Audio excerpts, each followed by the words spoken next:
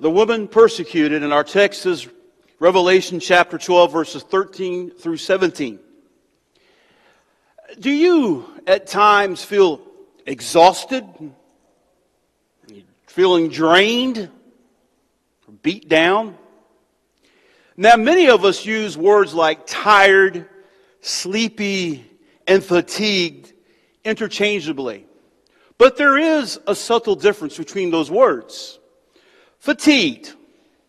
You're fatigued like if you run a marathon, or you've been working all day and you're fatigued because you feel like you just can't get to the car, or you just can't go inside the house. You ever feel that tired? You've been out working, especially in the Texas heat, possibly doing yard work, and you're so fatigued you feel like I can barely walk in the door and sit on the couch. I am so tired.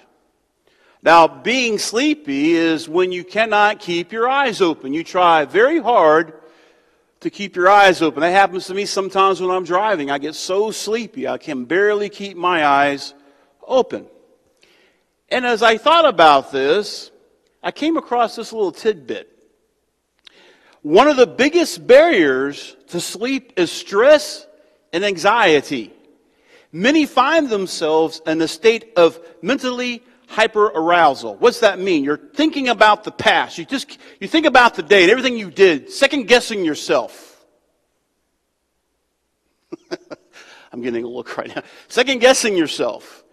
And you're catastrophizing the future. In other words, you're thinking of the future, that everything's going to go wrong, it's going to be a catastrophe. Every situation that's coming up could be a possible catastrophe. So you find yourself, your brain just keeps going, and you cannot shut it down. Now, according to the Centers for Disease Control and Prevention, being deprived of sleep is at epidemic proportions. So many people are affected by not getting a proper amount of sleep. Now, God created you to sleep for a healthy life. We need anywhere between 7 to 8 hours of sleep a day. Sleep is an act of faith of Lord's protection. In other words, in Psalm chapter 4, verse 8, in peace I will both lie down and sleep, for you alone, O Lord, make me to dwell in safety. Why I mention all this about sleep? Because when you're tired, you're fatigued, and you're not getting the rest that you need, you become irritable, cranky, and you have a tendency to do things and to say things that normally you wouldn't do. So we need sleep. But let me ask you something similar but a little different. Do you feel like you're not making a difference sometimes? You're not really making an impact? You feel like you're stuck in the bar ditch, so to speak, and you're just spinning your wheels? You seem as though no matter how hard you try, you're not having any influence. And sometimes you feel like giving up. Let me ask you something. Have you forgotten what or who you're wrestling against? Ephesians chapter 6, verses 10 through 12. Finally, be strong in the Lord and in the strength of His might. Put on the full armor of God so that you'll be able to stand firm against the schemes of the devil. For our struggle is not against flesh and blood, but against the rulers, against the powers, against the world forces of this darkness, against the spiritual forces of wickedness in the heavenly places. We have an enemy that's operating 24/7. And he's going to use anything he can to trip you up, to make you fall, to make you stumble. One way we can protect ourselves is sleep. But more importantly, as Paul says in the book of Ephesians, we need to daily put on that armor of God so that we can stand strong. You must do that. And with this all being said, let's go back to the text. Give it attention this morning. Look at verse 13. When the dragon saw that he was thrown or cast down to the earth. Who's the dragon? We found out earlier when we left off Revelation, back in, I think, November sometime of last year, the dragon is Satan. Look back at verse 9. So when he finds out that he's cast down to earth, he persecutes the woman who gave birth to the male child. So now he pursues the woman. who gave birth to the child, which begs the question, well, who is the woman? Who does she represent? The woman represents Israel, and Israel is the nation, the people from whom the Messiah came. So now he's been thrown down to heaven. He can't do anything to God. His accusations to the throne of God do not mean anything anymore. So now he turns his attention to Israel to persecute her. Now, bear with me. The world's core Jewish population, what do I mean by that? Those who identify themselves as Jews above everything else. Now, in the year 2020, the population of Jewish people on the planet was 15 million. That's 0.2% of the 8 billion worldwide population. The land has a total area of 8,521 square miles, and 169.9 miles of coastline. Now think on this. You know how big the state of Texas is, right? Israel would only take up 3.24% of the land mass here in Texas. That's how small it is. Texas, you may have found different numbers. Estimated population in our state, 25.1 million, maybe 26 million, which is 16.2 million less than the population of Israel. Did you hear what I just said? We have 16 million people less in this state, and yet we're 5 times as big as the state of Israel. And here's the map. You see Israel up there underneath Lebanon. My point being, the nation and geographical entity that's called Israel is a small piece of real estate, and its population only makes up roughly 0.2% of the population. Now, in spite of all this, Israel has been the object of almost worldwide opposition.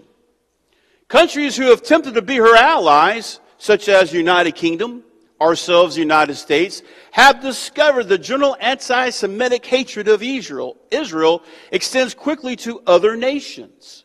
Think about this for a second. The Jews have been the subject of hatred for a long, long time in history. Why is that? Look at the text. Satan has put in the hearts of people to hate Jews and to pursue them. His ancient hatred, opposition, and hostility for God, for God's purposes and redemption, is now turned towards every person or entity chosen by God who had a part to play in that redemption or plan. And when I'm telling you, the dragon is turning his attention to the woman because it's from woman, Israel, that the Messiah is born. And that's where he turns his attention to. That's one. We'll get to the other in a moment. He has chosen Israel as the object of his wrath because he cannot launch a successful assault against God. Now look back in verse 14. But the 2 wings of the great eagle were given to the woman. And I'm going to stop right there. There's a lot of different places people go with this. Some say the eagle because that's our national symbol, could be referring to the United States. I'm not even going to go there. I'm just letting you know it's out there. I would encourage you to go look at what other people say for your own study purposes. But all I would say is this. Although how this actually takes place is not stated in the text or a precise location given, it reminds me of the Old Testament where God's protection and deliverance is likened to an eagle who carried Israel to safety. Exodus chapter 19, verse 4.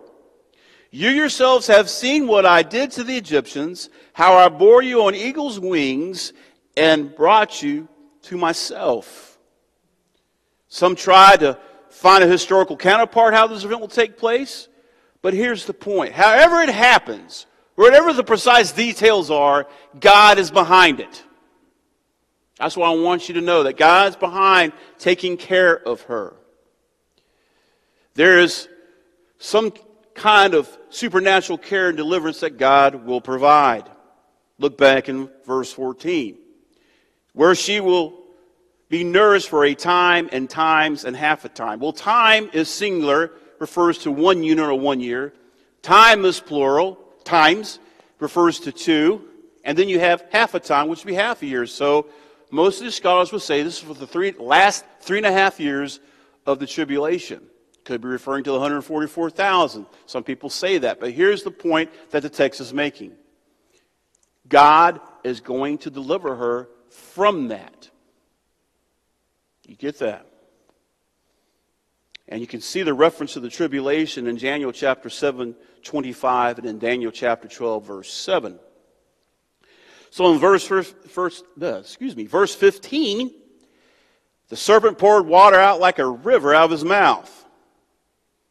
Now, to interpret exactly what this means, precisely what it means, seems almost impossible.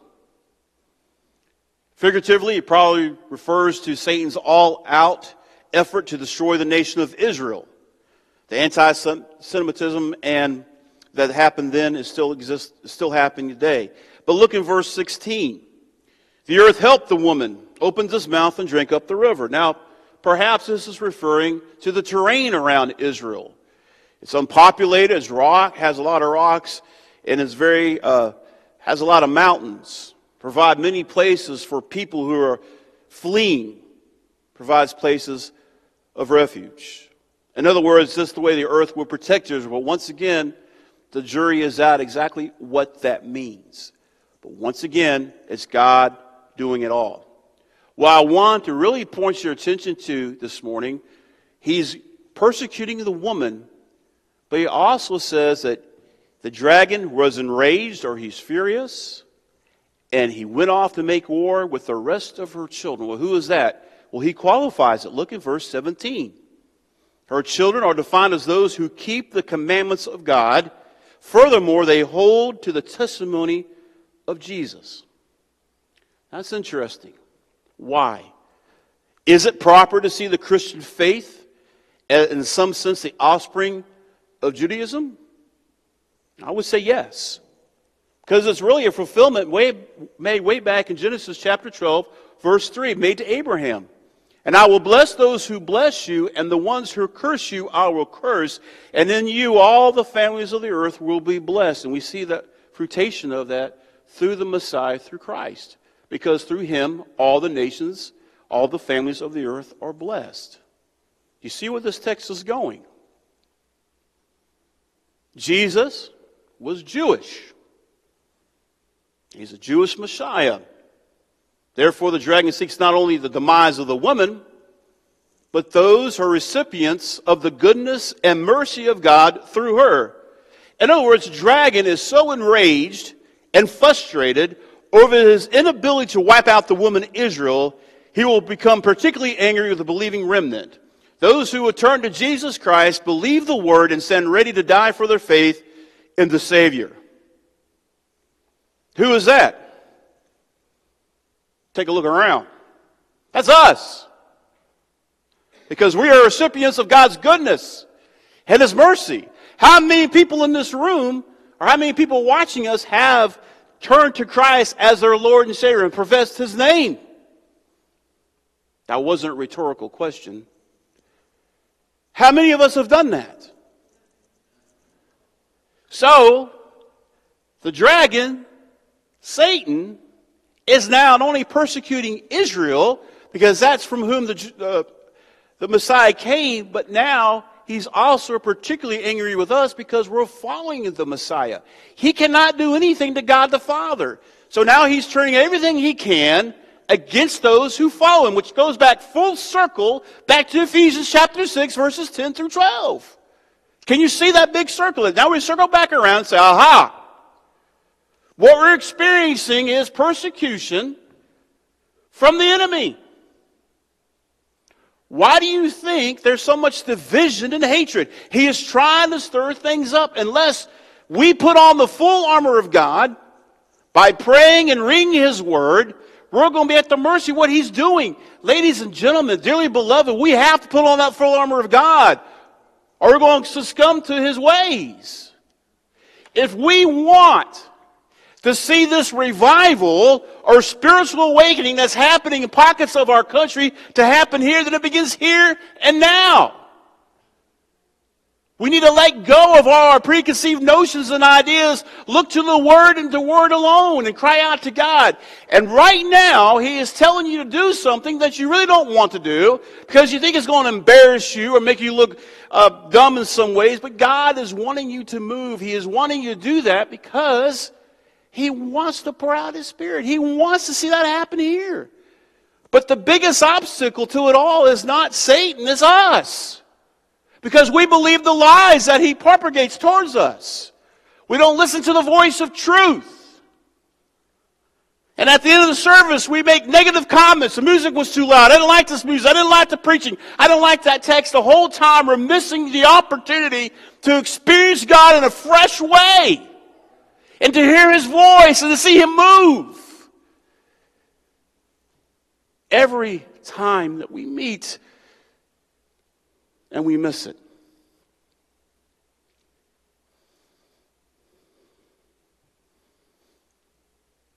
He is turning His wrath against the church. The church is not some building. The church is much bigger than one denomination. It's made up of everybody who believes in the Lord Jesus Christ, who has followed Him, professed Him, following obedience and baptism. Is so oftentimes we miss it.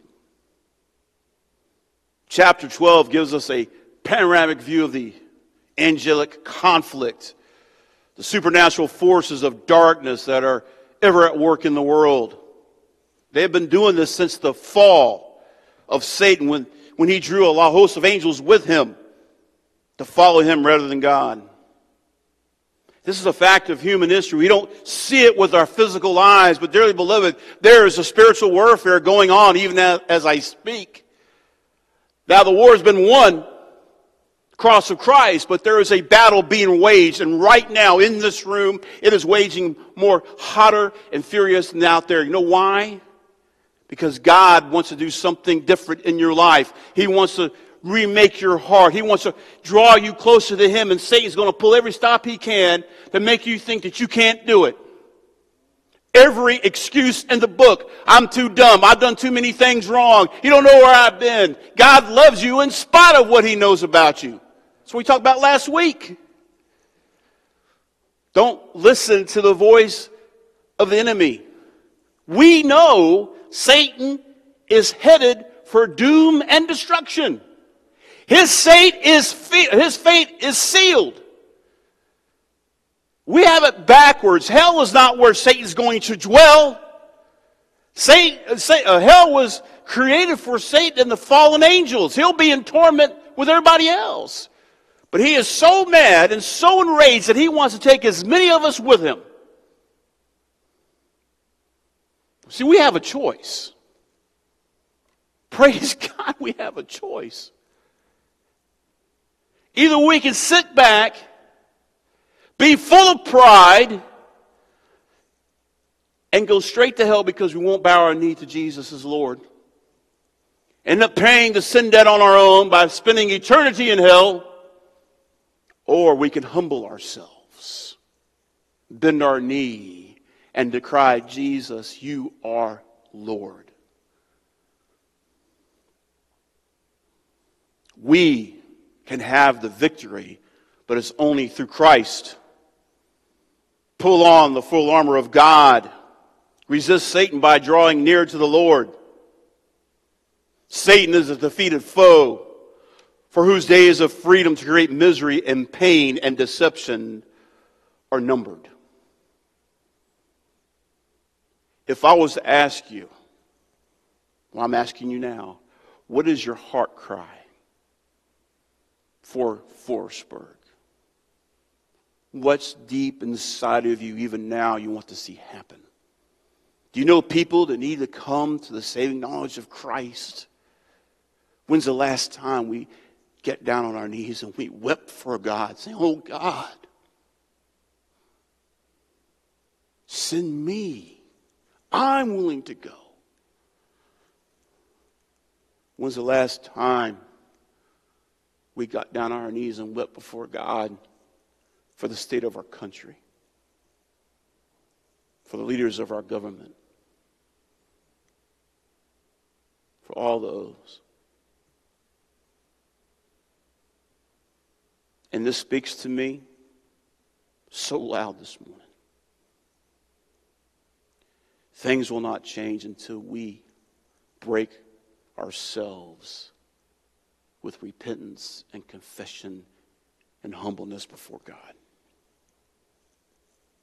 Romans chapter 16, verse 20 says, the God of peace will soon crush Satan under your feet. The grace of our Lord Jesus be with you. The God of peace, the one who alone can give peace with God, reconciliation, that's Christ. The peace of God, the peace that comforts hearts, and world peace, and then the turmoil that we see today in our strife-torn world. There is only one way we achieve true peace, lasting peace, and that's when Christ returns again. But I cannot emphasize enough, Satan is not going to give up without a fight. He doesn't mind if you come to church every Sunday and sing your songs and go out the door and go about your business. He doesn't want you to be on fire for God. He doesn't want you out there witnessing to others, not just by what you tell them, but by how you live your life. And as I'm reading Revelation, and I see the earthquakes that happened in Syria and Turkey, the Euphrates River's drying up. Now we see pockets of spiritual awakening start to happen. I'm telling you, dear beloved, I'm not a prophet, but I cannot help but think time is getting short. It could be in our lifetime that we hear that trumpet blow. Are you ready? Is your family ready? People you know. What an awful thing to think about. Passing people by every day. They don't know I'm a Christian. They don't know about Christ. I don't know. And God brings so many opportunities to us every single day to tell others. The text makes it clear. There is a spiritual battle going on. And if you read ahead about the beast of the sea, the beast of the earth, it says that he will be given power to overcome or conquer the saints. That's the reason now, dear beloved, we need to be strong in our faith. We need to know not only what we believe, but why we believe it. I believe time is short. Whatever God is moving you to do in this moment, I would invite you to do it. No one's going to laugh at you. No one's going to make you feel weird or anything like that. You do what God wants you to do.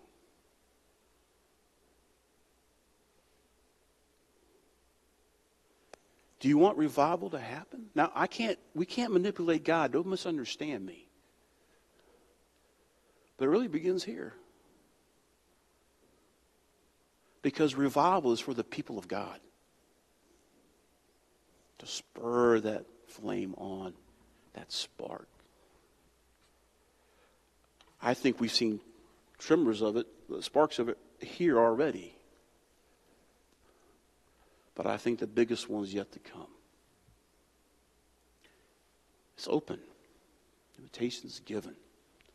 I'll pray with you. Come up here, you go across, y'all, whatever it is. But please, I beg of you, I implore you, do not let this moment go by without doing what God is telling you to do in this moment. I will quote the words of Dr. Hemphill. I've said this before. It was right after, it was on 9/11 that day, and we all went to chapel. This is what he said. Quote, time is too short and conditions are too extreme to carry on with business as usual. End of quote. That has a meaning today, just as it did back in 2001. We got to seek God. We have to. We need Him. We cannot do this without him. What are you going to do? Heavenly Father, we thank you for this time. We thank you for your word.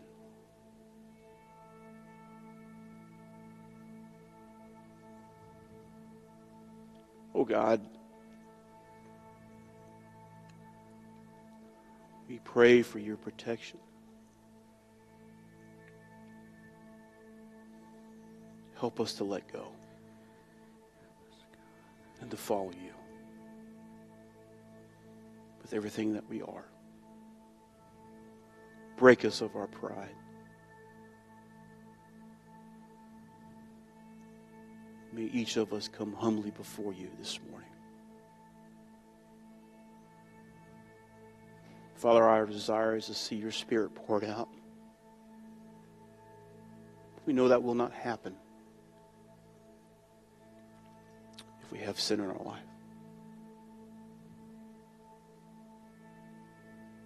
Father, forgive us as individuals and as a church.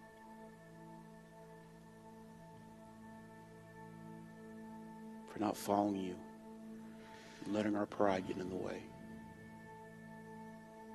May your Spirit continue to move in this moment. And may we respond in obedience to you.